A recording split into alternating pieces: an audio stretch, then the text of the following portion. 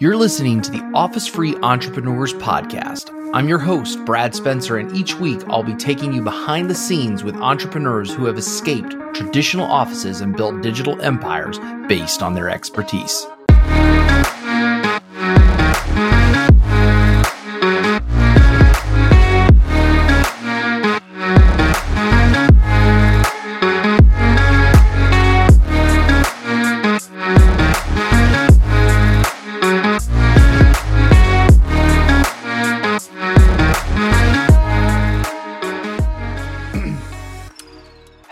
Hello, everybody. Welcome to another episode of the Office Free Entrepreneur Podcast. I'm here with someone who is very special, a really good friend who actually has worked with some other people on the show and is a great connection. I'm really glad to have her here today. Erin Files here from MindFix.com. And MindFix is a really neat company, and I'm fascinated to hear how this story goes. I hope you're willing to share this because you do some really amazing work. So I don't want to steal the mojo from you a little bit, so I'll always ask the starter question. It's one of the few questions I have prepared in advance, and I'd like to know from you how MindFix makes a dent in the world. Absolutely. I just get goosebumps when I think about it. I like to think we're making more than a dent. We are eliminating the mental roadblocks and internal barriers for amazing human beings. So in a way, we get to do the impossible, right? So people who are dealing with and saddled with the heaviness of fears and anxieties and being stuck and feeling hopeless, a lot of the things that I experienced on my journey, we get to come in and say, not only do you not have to learn tools to cope with this, like what if we can just get rid of this and you can actually be free and not have to deal with this for the rest of your life.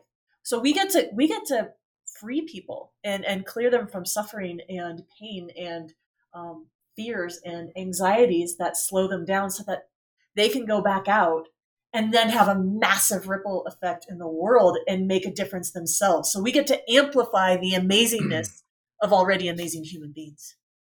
That's so cool. So let me ask you, do you consider this similar to I don't want to minimize it in any way, but would you consider it like therapy, like working with a therapist, or would you not look at it in those terms? I know there's regulatory issues and people can say certain things. I don't know how that works, but is that way someone listening to this could understand it, or is it not really that? That is such a good question. And sometimes I feel like in the English language, there's not an appropriate word for what we do. The closest things is it's almost like a blend between, it's not coaching because we don't show up and even though we call ourselves coaches, we don't show up and say, this is what you need to do, right? Like a coach, okay, you're going to run your sprints, you're going to eat healthy, we're going to do these drills.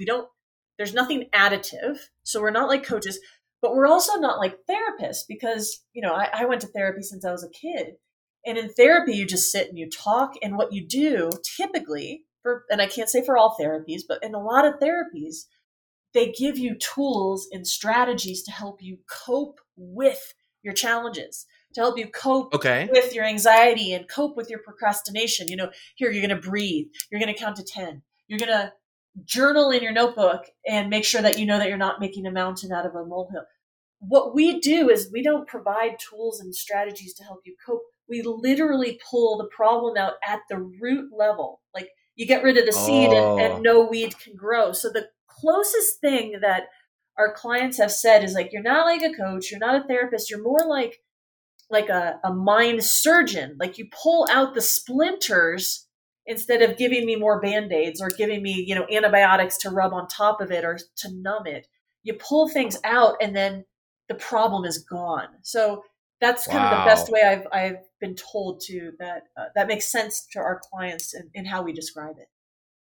This is going to be fun because that's so beyond fascinating because it kind of goes one of my core. Well, it's funny because one of my core values really is root cause analysis, right? Like if I get really bored when I see people whether it's self-medicating with substances or whether it's endless binging of TV or I did a coaching session with a guy who I've been friends with for a long time, and we were talking about entrepreneurial flow. And one of the things he told me, and he explained, because he had 10 years ago but he was an alcoholic like 15 years ago, and he went through AA like 10, 12 years ago, long time ago. But what he said is that a lot of people who've never gone through that type of thing don't realize that they think it's about the alcohol, and they fixate their life on the substance rather than what causes one to do it. And the way he explained it, and he's like, I didn't know this my whole life until I went into AA. And long story short, because I don't want to take us off too far on a tangent, but the way he explained this to me was really fascinating, because he's like, they helped me fix the things that I used alcohol to get away from. Yes. And he's like, that's just the thing. And he's like, but one thing you don't realize is like people who are workaholics, people who are binge TV watchers, adult entertainment, any of those things are the exact same thing. Yes. It's just one person has this poison, another person has this drug or this thing, or they're codependent with somebody. And it blew me away, because I had never heard of that like analogy. And he's like, yeah, I didn't either until, AA kind of helped me realize like I needed to get underneath that. So I'm really excited to take this. It's going to be a fun conversation, I'm sure. Jordan has spoken highly of you countless times over the last, year and a half, and everything. And Jordan was on the show as well. So this is going to be fun. So, with that said, obviously you have an interesting work and you make a big difference in the world. Now, one thing I've discovered, observationally, if you will, is that people who do cool work like this that really makes a difference usually started from a really interesting spot. It's never a generic story, it seems like. So I'm curious, when you were a kid, did you want to become something like this? Like coach, helping people, like did you see yourself in that kind of a business as a kid, or did you not even think about being an entrepreneur, as a child or a teenager or into high school? Like, what was that like for you? I actually just this week did a Facebook post. I took a picture of, I found an old Dr. Seuss book that I had. That was one of those, like, I had fill in the blanks from when I was a little kid. And one of them was, what do you want to be when you grow up? And it was a full 2-page spread, and it had like a list of every possible vocation. And it said, when I grow up, I want to be, and I obviously had just learned how to write. My letters were all scribbly, and I had written down mailman. So my aspirations when I was 4 or 5 or whatever is I wanted to be a mailman. And then I came along and that was crossed out. So I had scribbled that out. And obviously at another point, apparently after I matured, I scribbled that out. And over the top of that, I wrote mother. So when I grow up, I want to be a mother. And I changed my mind very much about both of those as I aged again. But long story short is no. I absolutely had no clue that I would be doing this whatsoever. I mean, you rewind 10 years, I was running a web agency. I ran a web agency for 17 years. And if you rewinded before that, I didn't even know I'd run my own business. Like I thought I'd just find a great job somewhere. And that's kind of what I was supposed to be doing. I'm definitely not one of those people that had those entrepreneurial aspirations and was, dealing candy behind the middle school after hours. I just didn't have that entrepreneurial spirit at all. It was something that I fell into. So when you fell into that, like, you said a web agency. So like you built websites and stuff like that. Is that fair to say? Or did you guys do other things or a little bit of everything? Yeah. So I ended up getting a master's degree in digital media. And so I started off, I graduated and I was like, well, now that I have a master's degree, everybody's going to want to hire me. And I went moved to. Yeah, we all know how that goes.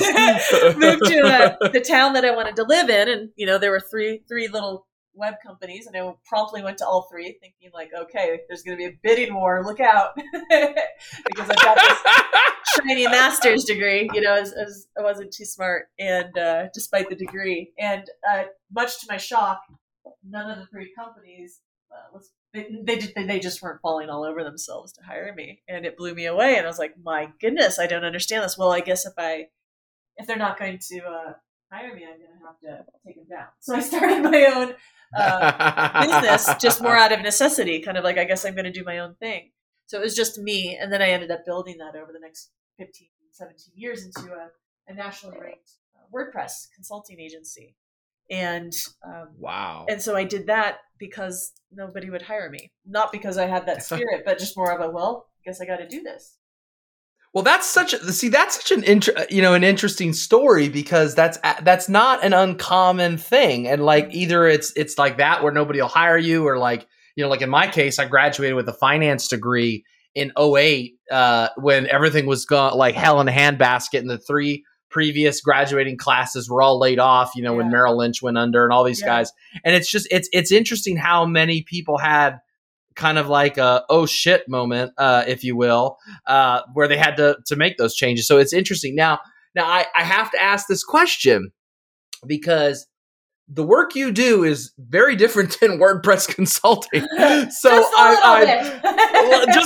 just a little bit. So I'm curious, like, what was that transition like? Because I mean, obviously, probably a lot of your clients do have WordPress sites, but like, that's about the closest to a similarity as you're gonna get.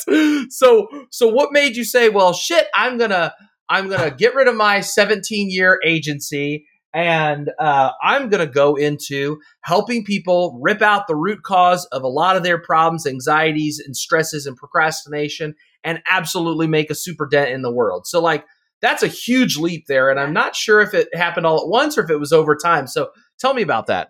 Sure. There's no way I could have ever planned it out. I started to get antsy maybe around like year 12, 13, 14 in the agency. And I was like, I don't want to do this the rest of my life. Like when I started, it was all about creativity, and it was fun. And, you'd make a website and you'd change a business's life because suddenly they're crushing all their competitors.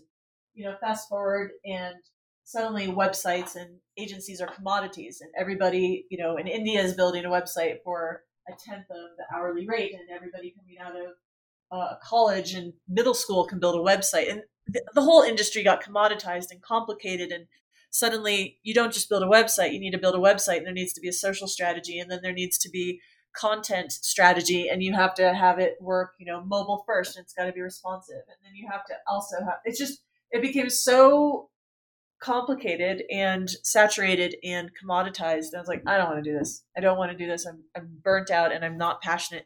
And even if we do like a 6-figure project and manage 80 people and blow it out of the water, we might get it. Hey, thanks. Here's your check, at the end of it. Like, it just wasn't fulfilling anymore. And so I knew that I wanted to do something different, but I kind of ran into this angst that a lot of people have when they go through the same thing, where it's like, but I don't know what else I can do. Like, this is all I've ever known. Right. This is all I've ever done. This is the only air quotes job I've ever had, is running this business. I only know websites. What the hell else could I possibly do in the world? And it was very stressful, because then I continued to run the agency, but I was losing my passion and increasing the stress of what else can I do? What else can I do? What else can I do? Do I go back to school? I don't know. So I started reading all these books, how to find your passion, your purpose. I did Strategic Coach. I studied the concept of solid ability. I interviewed my friends. What are my strengths? And I tried all of these different, very procedural, masculine ways of attempting to figure out what's next for me. And none of them really worked. I came up, a lot of people were like, gave me these interesting characteristics. And what kept popping up is, maybe you should be like a life coach, like a life coach. And it was just like, ugh, that word just had such a bad connotation for me, because I know so many people, go take this online course for 3 weeks, and then you're a life coach, and you can sit and give people advice on how to do better, and make them. Or my favorite is when they're like 22 and they just graduated college, and I'm like, what? I'm like, life coach? You haven't even lived. I mean, I'm 35 and I don't even feel like I don't even feel like I'm out of the dugout to start the game yet. Like, totally. I feel so like young in my spirit. So it's like, how the hell are you going to have like life coach perspective at 20? Good grief. Maybe that's a modern phenomenon, but I cringe whenever I hear life coach. And I don't mean to diss anybody who's a life coach by any stretch of the imagination. It's just that word, it's got like a negative anchor to me, like hardcore. Yeah, me too. And I think, as people who spend a lot of time on Facebook and in that world, you see a lot of people who, it's like, a lot of people who are just life coaches, and they took a course And so yeah, it does have that kind of, and I know someone right now, she runs an insanely successful Facebook agency, and she's trying to transition, and she's looking at kind of doing this similar path as me, where she's finding these certain type of like coaching instincts and consulting instincts and more in the like the human direction, but she's having resistance because she's like, I don't want to be a life coach. I don't want to be a life coach. And it's that taste around life coaching is real. So what I obviously didn't know what I was going to do. Even as I was getting this feedback, I did look into like, well, a life coach, a woman who was offering a course, and she rejected me. It was the best thing that ever happened in my life because I kept pestering her, like, I really want to be one of your students. She just flat out rejected me. I'll never know why, but I am so grateful that she did. And what ended up happening was probably 3.5 years of misery, and that's what helped me develop MindFix today. I was training for a mountain bike stage race. I stepped off my bike. I didn't tweak my ankle. I didn't twist my ankle, but I had a little electric shock. You know, on a scale of 1 to 10, it was maybe a 2. That lasted for half a second, and I thought, that was weird. I don't have a good feeling about that. That was weird. And by the next day, it turned into pain. And within a week, it turned into a lot of pain. By the end of the month, it had spread through my body. And oh my God. It went so I went from being this healthy, 30-something-year-old to suddenly I couldn't train for this race that I had been focused on for a year, trying to get it, this really difficult race. And then what was going on is I went from chiropractor to massage therapist to acupuncturist, and then nobody could help. So then I started to go see surgeons and, orthopedic surgeons and different types of doctors. And it just kept escalating until one day I was sitting in the office of a brain surgeon because nobody could figure out why I'm having this pain. I had x-rays, I had MRIs, I had nerve conduction studies. I had people tell me I shouldn't be walking, I shouldn't be biking anymore. I had people tell Was it constant pain? Like, was it constant pain all the time? No, the crazy thing is it was just enough to keep me from being able to be active. So I couldn't do my snowboarding, I couldn't do my biking, I couldn't get my stress relief in, I couldn't do what brought me joy. And so it wasn't, so on top of it not being excruciating, it kept me from doing what I loved. But then I also felt guilty because I knew there were people who were living in extreme pain. And I was sitting here going, this is an extreme. I can still walk around without pain. So it's not really like chronic pain. I can't play. And so I also felt guilty about, my pain not being as bad when I would say I have chronic pain. It really wasn't excruciating. It was probably a level 3 or 4.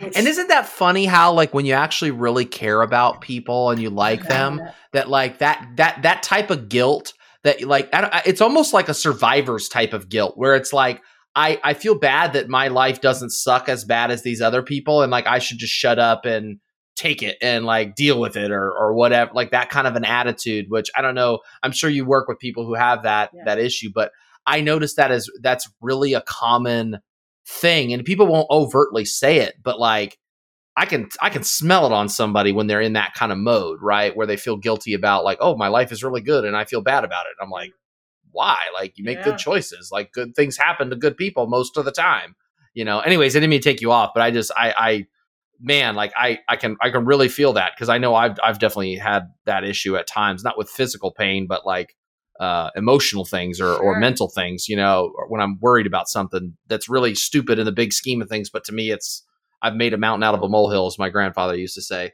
Totally. So anyways. Totally. Yeah. So back to the story. Basically, I lived Groundhog's Day for like over 2 years and just got increasingly depressed, like just to the point of suicide because every doctor, I was going to doctors 4 or 5 days a week and I'd sit in their office, I'd wait an hour, I'd get pulled in, they'd tell me test results say nothing, I'm really sorry, go find someone else. So my entire life was waiting to go to the next doctor, the next doctor, maybe he'll be able to help me, and then just being told every day, sorry, don't know what's wrong with you, go see someone else. All these expensive treatments, all these expensive drugs, all these expensive everythings, and nothing never made a dent. So I just was like, imagine, after weeks and weeks and then months and months and after years, you're just sitting there going like, what's the point? Like, I don't want to live this life. That's what I was saying. Right. It was devastating. So I ended up going to see some therapists and some coaches to try and then deal with the mental pain in addition to the physical pain, because I was really struggling. And there was one woman at one day who kind of hit on something that really had me perk my ears up. I was like, wait, say that again. And she said, you're miserable because of how your mental lens and how you're experiencing and seeing life. It's not the pain that's making you miserable. It's you feel like a piece of shit because you attribute your worth to how much you make. You attribute your worth to working hard. You attribute your value to how much you achieve. You think that because, if you're not working, you're lazy. Your sense of self is being crushed every day and you think you're absolutely worthless. And that's what's making you miserable, is you're not achieving. You're not being better than everybody else. You're not building a business. And you have tied your sense of self and value and worth to being able to be better than everybody else, just like you did when you were in kindergarten or first grade, in elementary school. That was kind of your identity. And your sense of, if I'm not working, I'm lazy, and that you're just not good enough. All of these things is creating this lens through which you're experiencing your daily life. And that's what's making you miserable. And so that really struck me. And that was way different than what a lot of the other coaches and therapists were, sitting there, just tell me how you feel over and over. And so what happened is, I asked her, I really do believe that my value is dependent on, how much I make or how hard I work. So I intellectually understand that that's not the case. I've read all the books. I've been doing work for 20, 30 years. How do I change that? And she just looked at me and she's like, well, come in 3 times a week instead of once a week. And let's look at this over the next few years. And I was like, oh, no. That doesn't sound like an answer to me. And so that was the day when I realized, if I can figure out how to change what I believe, if I can change this lens through which I see the same world that everybody else is seeing, and I can change my internal experience, then I'm going to be able to change the thoughts that are showing up in my head. I'm going to be able to change the feelings that I'm experiencing every day. And that'll ultimately allow me to change my actions. I don't know if it will help me with the pain, but it'll at least reduce my suffering. And I won't want to, end my life anymore because I can't handle this. And so that was what set me out on this journey, was how can I feel better? How can I change what I believe to be true? How can I change my belief structure and my mental lens? Because I have to. It's a necessity. I'm not going to make it if I don't. And so I kind of put all of my energy into that. And that's what took me on the journey into exploring the world of changing beliefs and lenses and things at the root level, identifying what actually is causing pain and suffering and negative thoughts and negative feelings, and then being able to pull those out. So I studied under a ton of different people. I've put together various modalities into a program where the combination actually is exponentially more powerful than any one of them by themselves. And kind of came across this magic formula, really, that I started to heal myself. And then as other people saw that, they're like, hey, can you do that on me? I was like, sure. And so I'd work with them. And then suddenly some of my web agency clients were like, hey, I heard about this. I know you're our web agency, but can you do this for me on the side? And then suddenly I was like, maybe I'll take on some beta clients. And the first 2 beta clients I took on just crushed it, got rid of their lifelong problems in 5 weeks instead of the 10 that I estimated it would take. And so then not only was I enjoying it, I was so fulfilled. And I was getting, gratitude from people going, you changed my life. I'm not suffering anymore. And I'd be in tears of just elation every day because it was so amazing. And that's when I knew I was onto something different, and I kind of found my purpose for being. So I love this. I mean, this is mind blowing to me because obviously lenses are so important. So I guess my first question on this is did you actually discover what had caused the pain? Did it end up being something like, I don't want to say psychosomatic or whatever, but was it something that it had to do once you changed the lens that the pain went away? Or did you end up discovering something else? Because obviously the pain was the catalyst, but obviously, you shared a ton of really good stuff, which, it just blows my mind how, because I know in my life, almost all my big changes have come from a lens shift of some kind, right? Whether it's experiential or an idea, I read something, whatever. And I look at where I grew up and I'm just I don't remember that person. I remember the joy that I had as a kid, but my worldview is just so different than when I was a child. So what did that pain end up being? That obviously, like, you got rid of you changed the lens on the perspective of it, but like, did you ever find out what it was? Nope, never. Like, there was never any test that was ever said there was anything wrong. There was never any results that, or write up or a report or conclusion about what was actually happening in my body. Wow. And so I never actually knew what was going on. I just knew that as I did this work and how I felt about myself, how I felt about being in the world, changed. The pain slowly started to disappear. And now that's amazing. And I still to this day can't say this is exactly what happened in X equals Y plus Z. Like, I don't know. That's so, I mean, it's incredible. I mean, it really is. I mean, because I'm the older I get, the more I believe there's a lot more to like our mindset and pain, like than like the typical pharmaceutical route. There, people want to just medicate you on pills for the rest of your life.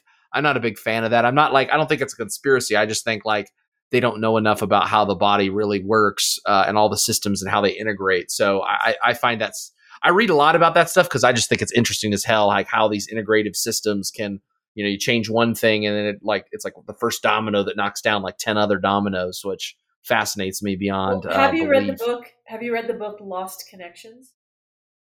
I have not. I'm going to write that down. Needs to be read by anybody dealing with anxiety or depression. Like, it should be mandatory reading before anybody takes another pill, signs up with another coach, does anything. Who's the author?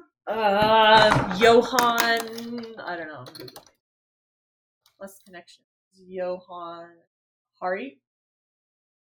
That is just absolutely mandatory, required reading for anyone dealing with anything like that. No, I love it. I think that's incredible. So, so you've got this business, because I mean, this is fascinating. I mean, like, your work is very different. I don't really know anyone doing anything.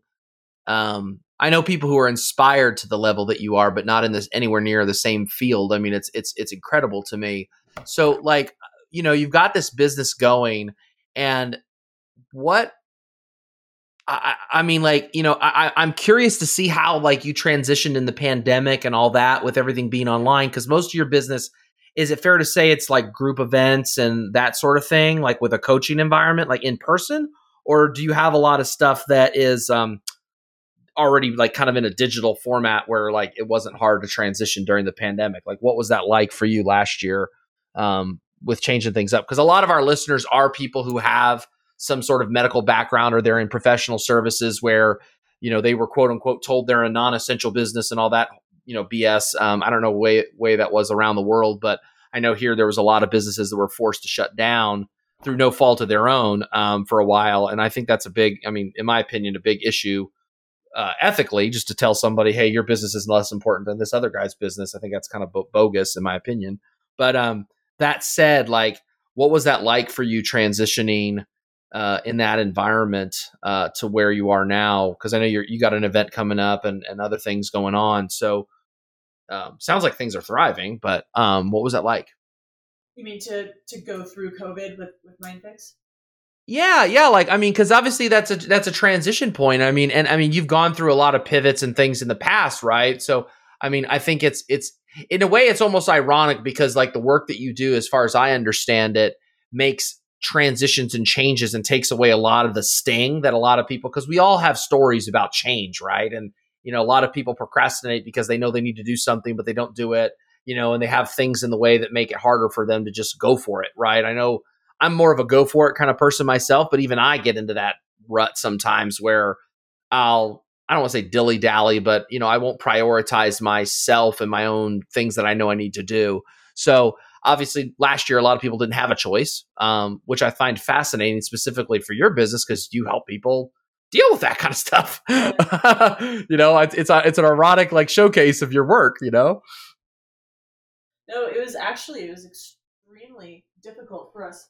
As when COVID hit, our entire 100% of our pipeline dried up, because we're not people did not know if the world was going to explode, and we are a high ticket one-on-one program.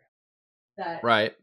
as much as we change lives and just people's lives are forever changed when they work with us. People walk away going, this issue I've been dealing with for 20 years is totally gone. My life is better.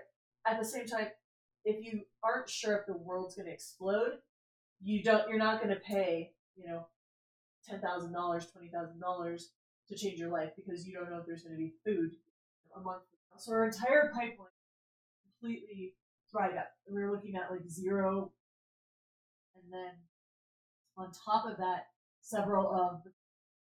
many of the clients who were in our program also just bailed without people like that. So it was a huge, huge hit. People were frozen. What's happening? For the first Q1 of last year. We did right. The work that we do and have been doing historically to group work that can be more. We're not Tony Robbins. Like I said earlier, we're not coaching, so we're not teaching. We really do that one. We find out what's in your particular, and then we figure it out. So there was no pivoting. It was more of like a waving, restructure. Got some team members. We did some realizing the world's not ending, and then we started through COVID. It's fascinating. Like based on the work that you do, like what were some of the big takeaways of that experience? Because obviously, I'm sure that wasn't easy for you, having watching your business dry up all of a sudden through no fault of your own. Like, what did you gain from that as a professional? Because I'm sure that made you better at what you do. Like, I mean, you can't go. I just don't think people can go through something that extreme and not have that much more empathy for people going through, something that they perceive to be difficult in an extreme way, which maybe you don't perceive it as difficult, but you're not in their head like they are. It is difficult for them. So like, what was that like for you, like growing as a professional, kind of conquering that? And that, I mean, cause that's a pretty big adversity when your business dries up. I mean, that's not something most people have ever experienced, something that big. So how did that make you better at what you do and able to make more of a difference in the world? Well, it's interesting because it was the first time was the housing bubble, 2000. Right. I was running my agency, and I had every year for the past 7 years prior, bump up 10%, 10%, 10% per year, and just kind of like this naive when I graduated from graduate school, to hire me, as I went 20 in the early 2000s, well, and so when the housing bubble first, we dropped 30% time ever. It was catastrophic, really traumatic, especially because of the stuff that I've looked into. My father, with his business, I have a Holocaust. There's a lot of loss. Oh wow! And so when I heard, it was very, very 9.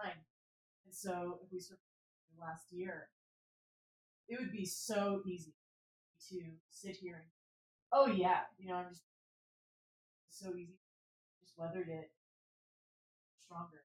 But I like fully vulnerable parent. It was insanely, it was terrifying. I was in the same boat as everyone else.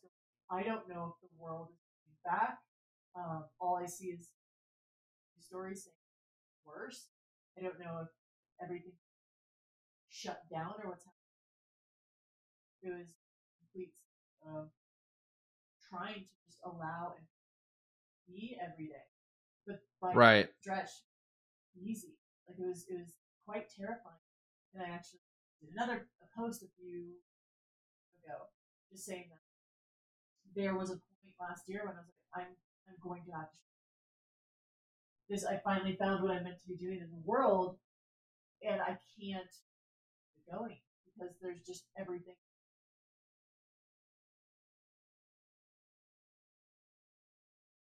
Mask. And so right. I literally wrestled with that several months. And it was difficult. So I'd say I made it through, and tougher, bumps a bit better. But that is actually, I would say, another difficulty that I was able to weather. But I don't feel like I have some amazing lesson or rainbow that came out of it. It was like, no, that was just fucking tough. That was really difficult. Right.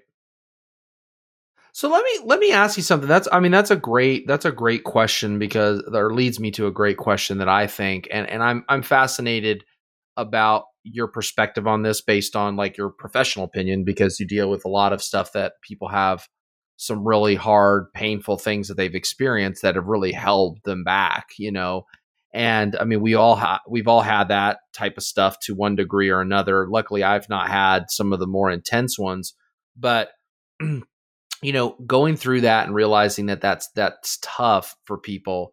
How would somebody who like, I mean, if that was tough for you, and I mean, and this is, let me set the stage for why I'm asking this question. You have this work, you have this set of tools that can help people and make a difference, right? And I'm guessing, based on, some of the things Jordan has told me, and you've also shared with me, that you're all in. I mean, and I love that about you. I think it's amazing, like how all in you are on this. Like I know this is your destiny, if you will. I don't have a better word for it than that. Yes. But with going through this stuff, and other people who let's just say they got through, like they, like my business changed a lot, and it's actually like really taught me a lot about myself the last year. So I would say like COVID helped me thrive in a lot of ways, and decompressed a lot of things, that I thought I wanted, and realized they were just figments of my imagination. But for someone who just got through, how would they approach, turning this into an asset? And I don't know if this is the right way to look at this, but like, I think a lot of people, it's like they feel like they've got a life sentence with the thing, So like people who've dealt with something for 20 years are like feeling miserable because you couldn't get a solution. Like it almost feels like it's a life sentence, like it's a curse or something, like in those types of words. How would someone even understand the concept that they don't? Because I mean, when you're in the hole, and everyone's different, but I think this is one of the few universal things about the human mind, is that when someone feels like they're in the hole, it's really hard to even conceptualize getting that there's nothing but the hole, right? Yes. And it's like it's a weird type of mental isolation, that you could feel isolated despite having people around you cheering you up and all this other stuff. So how would someone even start to approach and say, Aaron, like, I need some help. Like, this freaking sucks. And I mean, I don't, but like, it sucks, but I'm so comfortable in this really shitty situation. And I don't know how you see this, but like, I notice a lot of people, I don't know why this is. It's just an observation of human nature, I guess. But I notice there's a lot of people who are comfortable more in shitty situations because they're so used to it, that they don't think that, oh, I'd rather be uncomfortable, but, meet new people who treat me well. And you see this a lot in like romantic relationships, where people keep going through the same kind of cruddy humans, So how does someone approach, this situation and say, damn it, like, I want something better. There has to be a better fucking way than this bullshit that I'm feeling. And I don't know what it is, but I just know this isn't it for me. How does someone come to that situation, and how could you kind of like maybe like jumpstart their car so that maybe they come to talk to you, or just realize it's possible to have a better life at some point? Yeah. What do you think about that? I think that it's so easy to fall into especially for entrepreneurs, people who try a lot of, you try this, you try that, you've read this book, you're running your business, and you're kind of half working with this other coach in the background who's promising to change your life, and that doesn't work. And then you go to a landmark seminar and you get super pumped up, or you go to a Tony Robbins event, you're just like amped on life. And then everything kind of reverts and comes crashing back. And so many of the people that come doesn't work for me. Like, I've been this way for 20 years. I know you have a money back guarantee. I know you have a risk trial, but I don't understand how it's even possible. Like, explain to me how it's possible that you're going to help me change nothing else when I've been doing this, trying to change. And the thing to understand here is that you can have been, air quotes, trying to change for 20 years, but if you are using the wrong method and you're doing it in the wrong order, it doesn't matter if you do it for 100 years, it's still not going to work. When you do things the proper way, and which I'll explain in a moment, you can change in a matter of weeks, even when nothing else. Wow. It's almost like someone who's trying to get healthy, and they're like, but I'm eating like all fruits and vegetables. I'm eating all fruits and vegetables, and I've been doing it for like 20 years, and it's like, you find out that you're allergic to nightshade. But you've been doing something that's harmful. You're adding something that isn't healthy. And that's actually going on. And here's the thing. Most of the ways that people try to change, when they're like, I'm ready to change, I'm sick of this anxiety, I'm sick of this fear, I'm sick of being stuck, they try to change through means that are additive. They try to learn a new tool. I even heard you kind of use the words earlier, like, you guys at MindFix have a lot of tools. We don't. So we don't provide tools. We don't provide strategies. We're not providing tactics. Those are Band-Aids to help people cope with their challenges. Oh, you're having anxiety? We're going to have you meditate and have you breathe through it, and you're going to cope with the anxiety and that impending sense of doom that you wake up with every morning. Oh, you're feeling fear when you deal with money?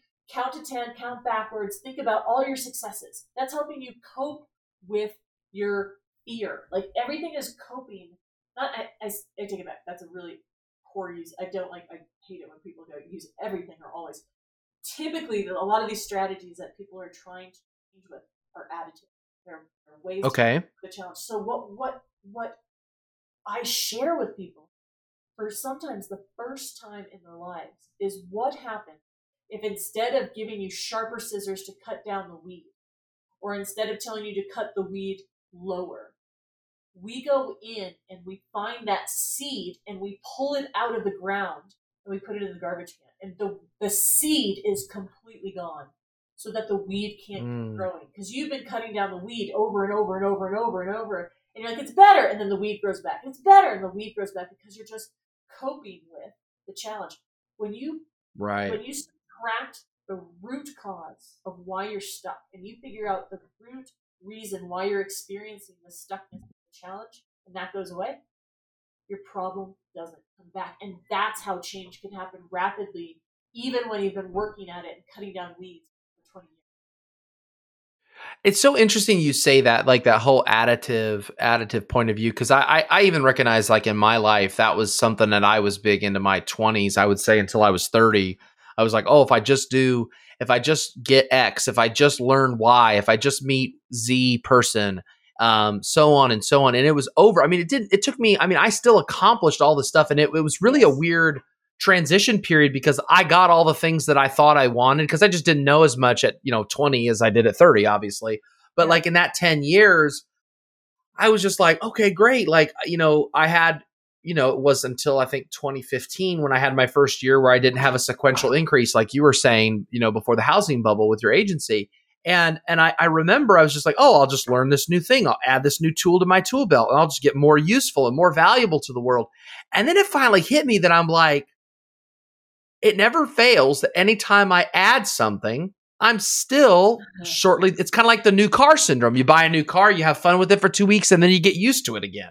Right. And then it's that, what do they call that? The hedonistic treadmill, I think they call that, And so, going into that thing, like, I guess the question that I have, and I'm not, asking you to share, too much of your work because I understand that you've worked hard to get where you're at.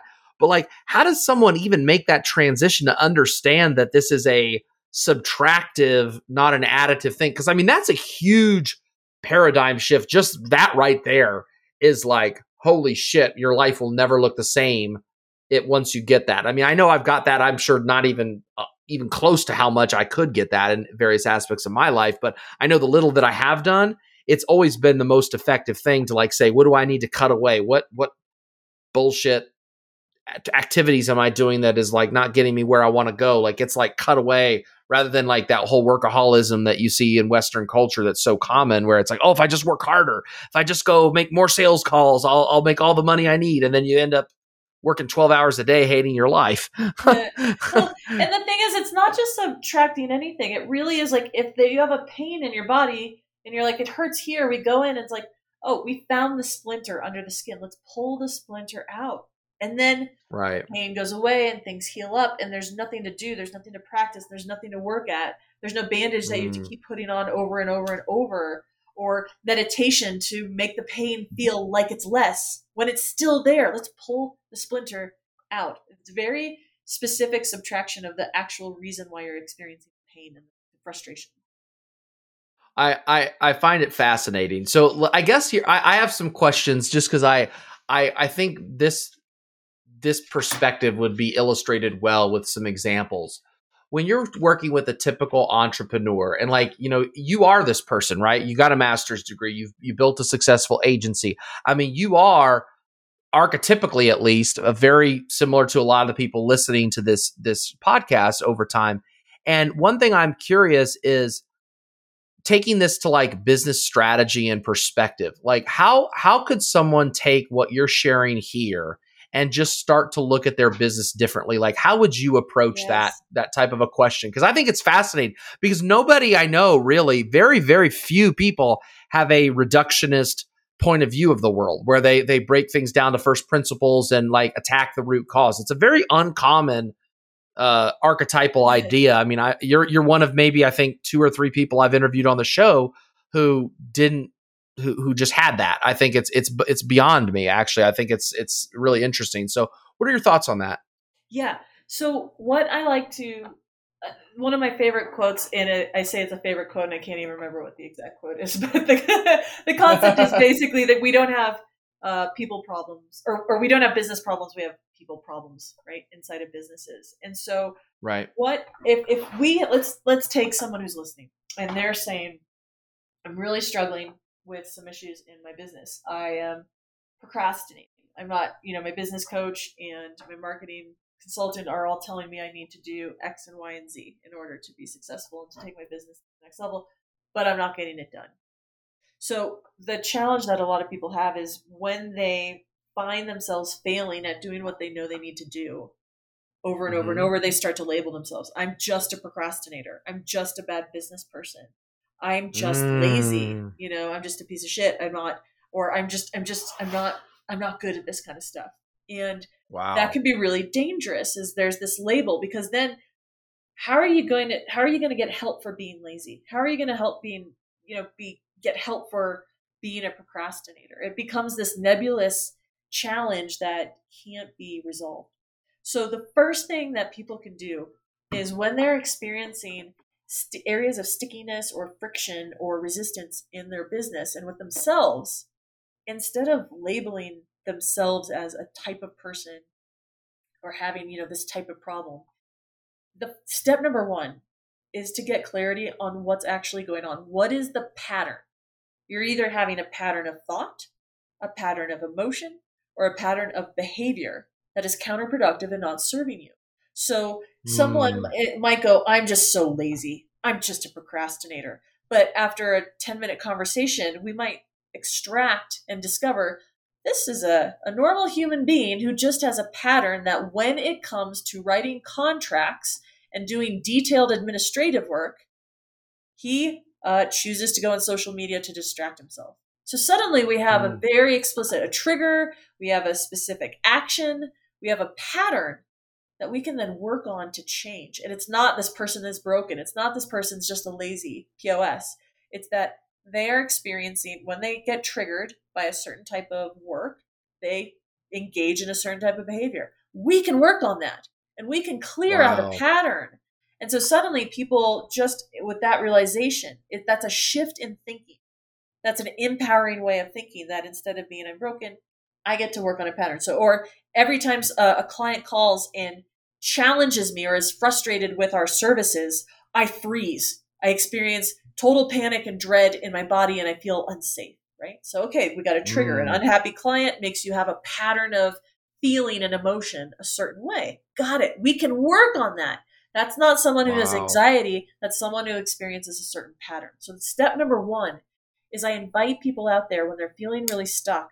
Oftentimes it's because they're so generalized. I'm just depressed. I'm just anxious. I'm just bad.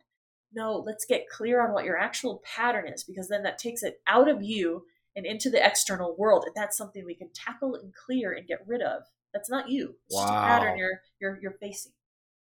It's almost like they've got a piece of like broken code. Like yes. I joke about this a lot, but I tell people like I'm always upgrading Brad OS, yes, right? Totally. And for whatever reason, that metaphor just makes sense to me, because like what you say about the administrative stuff is me. Like I'm like minimal thing, like fewer moving parts. So let me like create a very simple system that can be reused over and over, like templates and things like that. If they break, I know exactly where they are because there's only like 3 moving parts, nothing, really ornate. Whereas like someone who's like a true admin, they can keep like I can't multitask for dog crap, right? I hate it. I hate the feeling. I hate all that stuff. And like it's funny you mentioned this as far as the labeling thing, because as you were saying all that stuff, I'm like, shit, I do that. Like I do that about the things that I don't like about myself. And you're right. It becomes like this nebulous piece of code that's like off floating there and somewhere. And you're like, I feel the way I like it. I love science and I love space. And my dad's an aerospace engineer. So I've always had a love of space and stars and the universe and all that kind of stuff. And I liken it to like gravity. I can feel the gravity of something, but I'm like, I don't know that it's gravity, but I feel it. Like you can't look at gravity. You can't point at gravity. It's just there. And you're like, if you're in opposition to gravity, you will die. Like if you jump off a building, you're not going to fly. You're going to go splat, as morbid as that is, gravity always wins. And I kind of think of like, as I was listening to you say that with the labeling, I'm just like, well, no wonder someone couldn't, they would feel stuck, because if you've identified with the thing, rather than seeing it as like a piece of code, oh, I run this command on this website and this little like icon shows up on my web page. But if I take away that code, that icon goes away, but I can't get rid of that icon unless I get rid of that code underlying that puts the code there, the icon there in the first place. It's almost like, would you say it's a lot? Is it more linear like that than something like? Because I love personal development work, but one of the things that pisses me off to high heaven, part of my language, but it pisses me off to no end, is everyone uses these nebulous terms, and it's almost like they take something that should be simple and they purposely make it complex instead of it being like and it's a lot of the rah type stuff. I'm not a rah kind of guy. Like I want a good life. Like I don't need any motivation to want to go something. So if there's an obstacle in the way, I'm like, how do I extract this code? It's funny you're using this. I've never heard anyone say this before, but it's like I extract out that piece of code and try to find it in Brad OS. Like, let me go Brad 14.0. Marketing terminology. Yeah, that's truly what it's like. Yeah, it blows my mind, because I've never heard anyone use those Brad OS terms. Like my friends all make fun of me about this, but I'm like, it's the way I think. Like it's just me. I can't change who I am. Like and right from 30 to 35 now, that's the thing I've been saying. I'm like, dude, like what if instead of like trying to add all this shit, you just got rid of stuff, and like stuff that doesn't like work or you don't enjoy. And like you say, like, that's why I love this podcast. I mean, recording with you right now is the highlight of my day from an energy perspective. It's got me jazzed, because I'm like, I'm so damn curious. It's like I'm a detective. Yeah. And I was speaking to one of my guests, yesterday, and he was like, dude, like you're really good at this stuff. I mean, you're able to do this and that. And I'm like, yeah, but like, I'm so stinking curious, because everyone else, it's like I don't want to say they have cooler lives than I do, but they've had a lot more drama and like energy in their life than I have. Like I've had a pretty simple, straightforward life. No, not too many huge traumas, but like other people, I'm like, man, like how did you get here? And then I want to know. So it's like, anyways, I don't mean to go on a tangent there, but that's part of Brad OS. And it's funny that you say that. So, taking this back, because I want to make this about the listeners. How can someone get in touch with you? I mean, like, obviously, like, I'm not making this a sales pitch, but it's pretty damn hard not to be when, like, what you do is this freaking cool. So how can someone get in touch with you, or if they're really digging what you're saying, how can they, fill out a form or reach out to you or something like that to start this process if it seems like something that they are digging? Sure. So if anybody's on Facebook, it's really easy to follow me. I think I'm still the only Erin File, I think, on Facebook. But you can look me up there and just scroll through like years worth of posts and case studies and screenshots of what clients say and my own personal exploration. And there's a lot of content just on my personal Facebook page. Tons to look at there. So that would be an option. For people who are looking for specific case studies or maybe a free training, or they really want to see, like, really show me these results that you're talking about, I would say the best bet would be to go to our website, which is mindfixgroup.com. Okay. I think you had mentioned MindFix. We don't own mindfix.com, but it's mindfixgroup.com. Awesome. And I would definitely invite people to go straight to the results page. There's a lot of videos up top, but if you're not a video person like me, keep scrolling past them. Down below the videos, you'll see just screenshots of what real clients have said about their experiences during and after the program to get a really quick sense of what is possible for normal human beings. Like a lot of what we think is not possible, that page shows otherwise. So the website would be cool. a rich resource to go straight to. And that's mindfixgroup.com? Exactly. Yep. That would be the awesome. Yep. That's wonderful. So, before we go, I'd like to ask you just one more thing, because I think this is really impressive. If someone's on the fence, because you've shared, and I don't feel bad saying this because you've shared this on Facebook quite a bit, but you've had your own struggles along the way. And, if someone's listening to this right now, because obviously some of the stuff we're talking about, I can imagine I don't want to say necessarily trigger somebody, but I don't have a better way of putting it. Like it can bring up some crap for people and, kind of just put them on the decision of like, do I need to make this change or not? I want to take away all the stigma around mindset stuff, because I think one of the biggest problems in our world right now, in my opinion, is everybody's like talking about personal empowerment. But I think a lot of times they're just dusting all the shit under the rug is what I see it as. Yeah. It's not really empowering. It's actually setting someone up for failure when you're all into the rah bandwagon kind of stuff, and then it ends up failing. So taking this back real simple, how would someone who maybe is feeling like, not again, I don't want to deal with this anymore, and they want to push it back under, what would you say to that person as actually someone who's experienced a lot of the shit that you help people deal with? How would you help them just to say, take a chance on themselves? Like, not necessarily like, maybe they can't afford to work with you yet. I don't know. But like, I do believe everybody has an inner genius that they want to share with the world. And we're all inherently valuable by divine nature. I absolutely believe that, from a faith point of view. So how would someone take that first step to just say, you know what, this is possible that I don't need to stay in the hole. I'm not bad. But like, you shared about the labels and stuff like that. But like from a core operating system, how would you help that person if they, let's say, didn't have the money to work with you or couldn't afford it yet? Yeah. How would you help that person? Well, I'll speak to kind of the different types of groups out there, because there are some people that we have plenty of people who can't afford to work with us. We had a fellow who was $500,000 in debt. That's someone who can't afford to work with us. He found money, he borrowed it. Within 3 months of finishing, instead of going into more debt, because he was on his way to $1 million in debt, he had turned it around and then had almost all of his debt paid off. The whole like, I can't afford it. Like, a lot of people are realizing I really can't afford not to change it. It's really costing so much of my life, of my time, of my energy.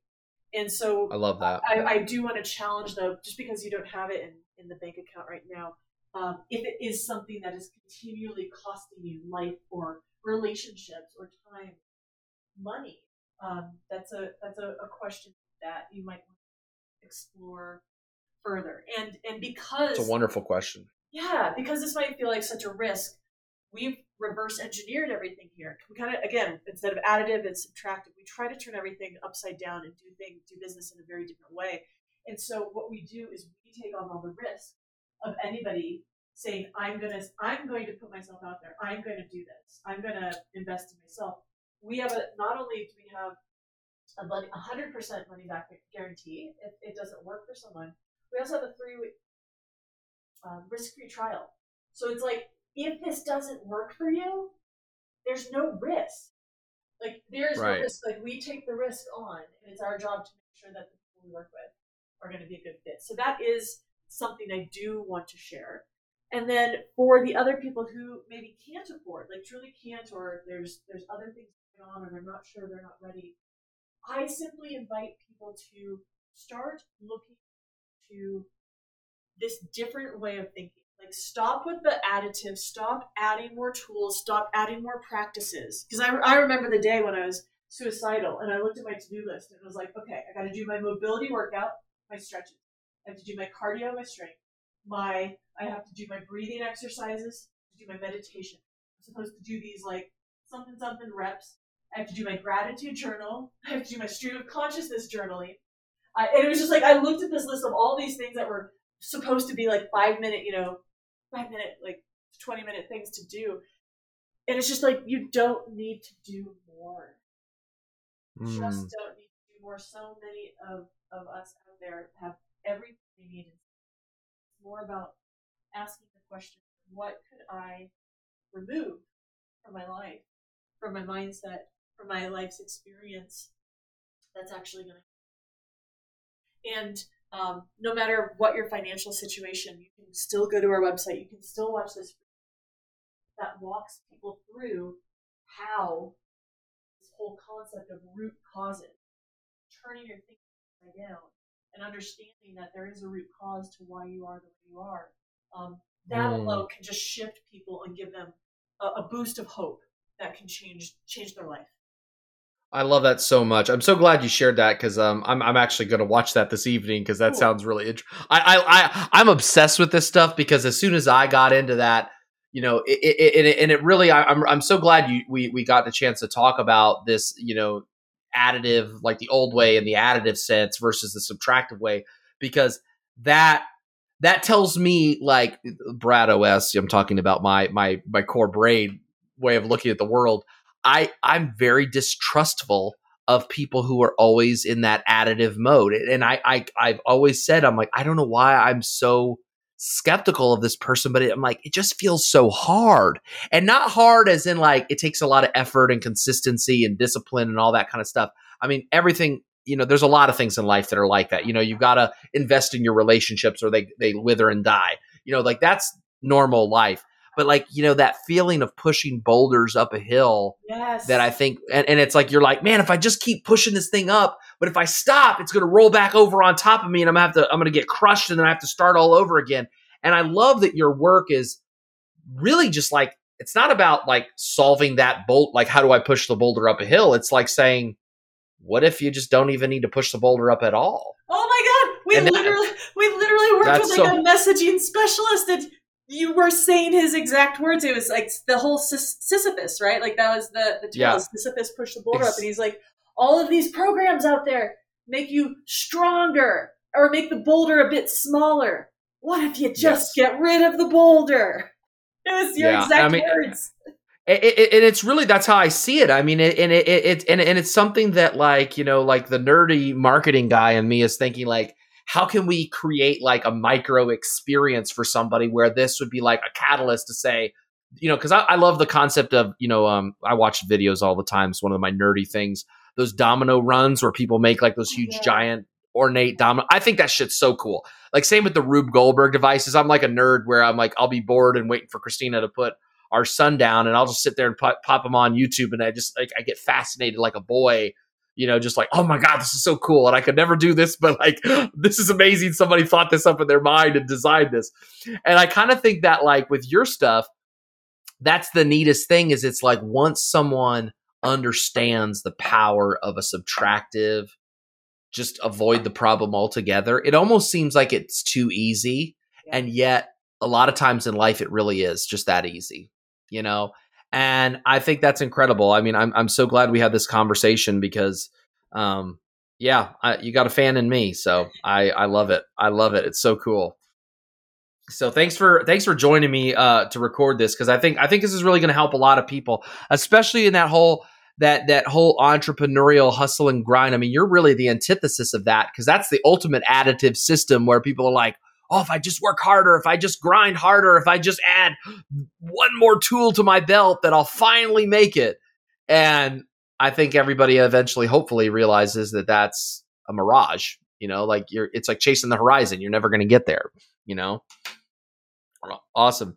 Well, thank you so much for coming and joining me today. And everybody, if you want to check Aaron out, mindfixgroup.com. I want to be like, the infomercial pitch man now. I'm like, it's so crazy. So I love it. So thanks for joining me. All right. You've been listening to the Office Free Entrepreneurs Podcast. For show notes, extras, and to get the $1 Million Backpack book, where we give you the blueprint to escape your office, visit escapeyouroffice.com.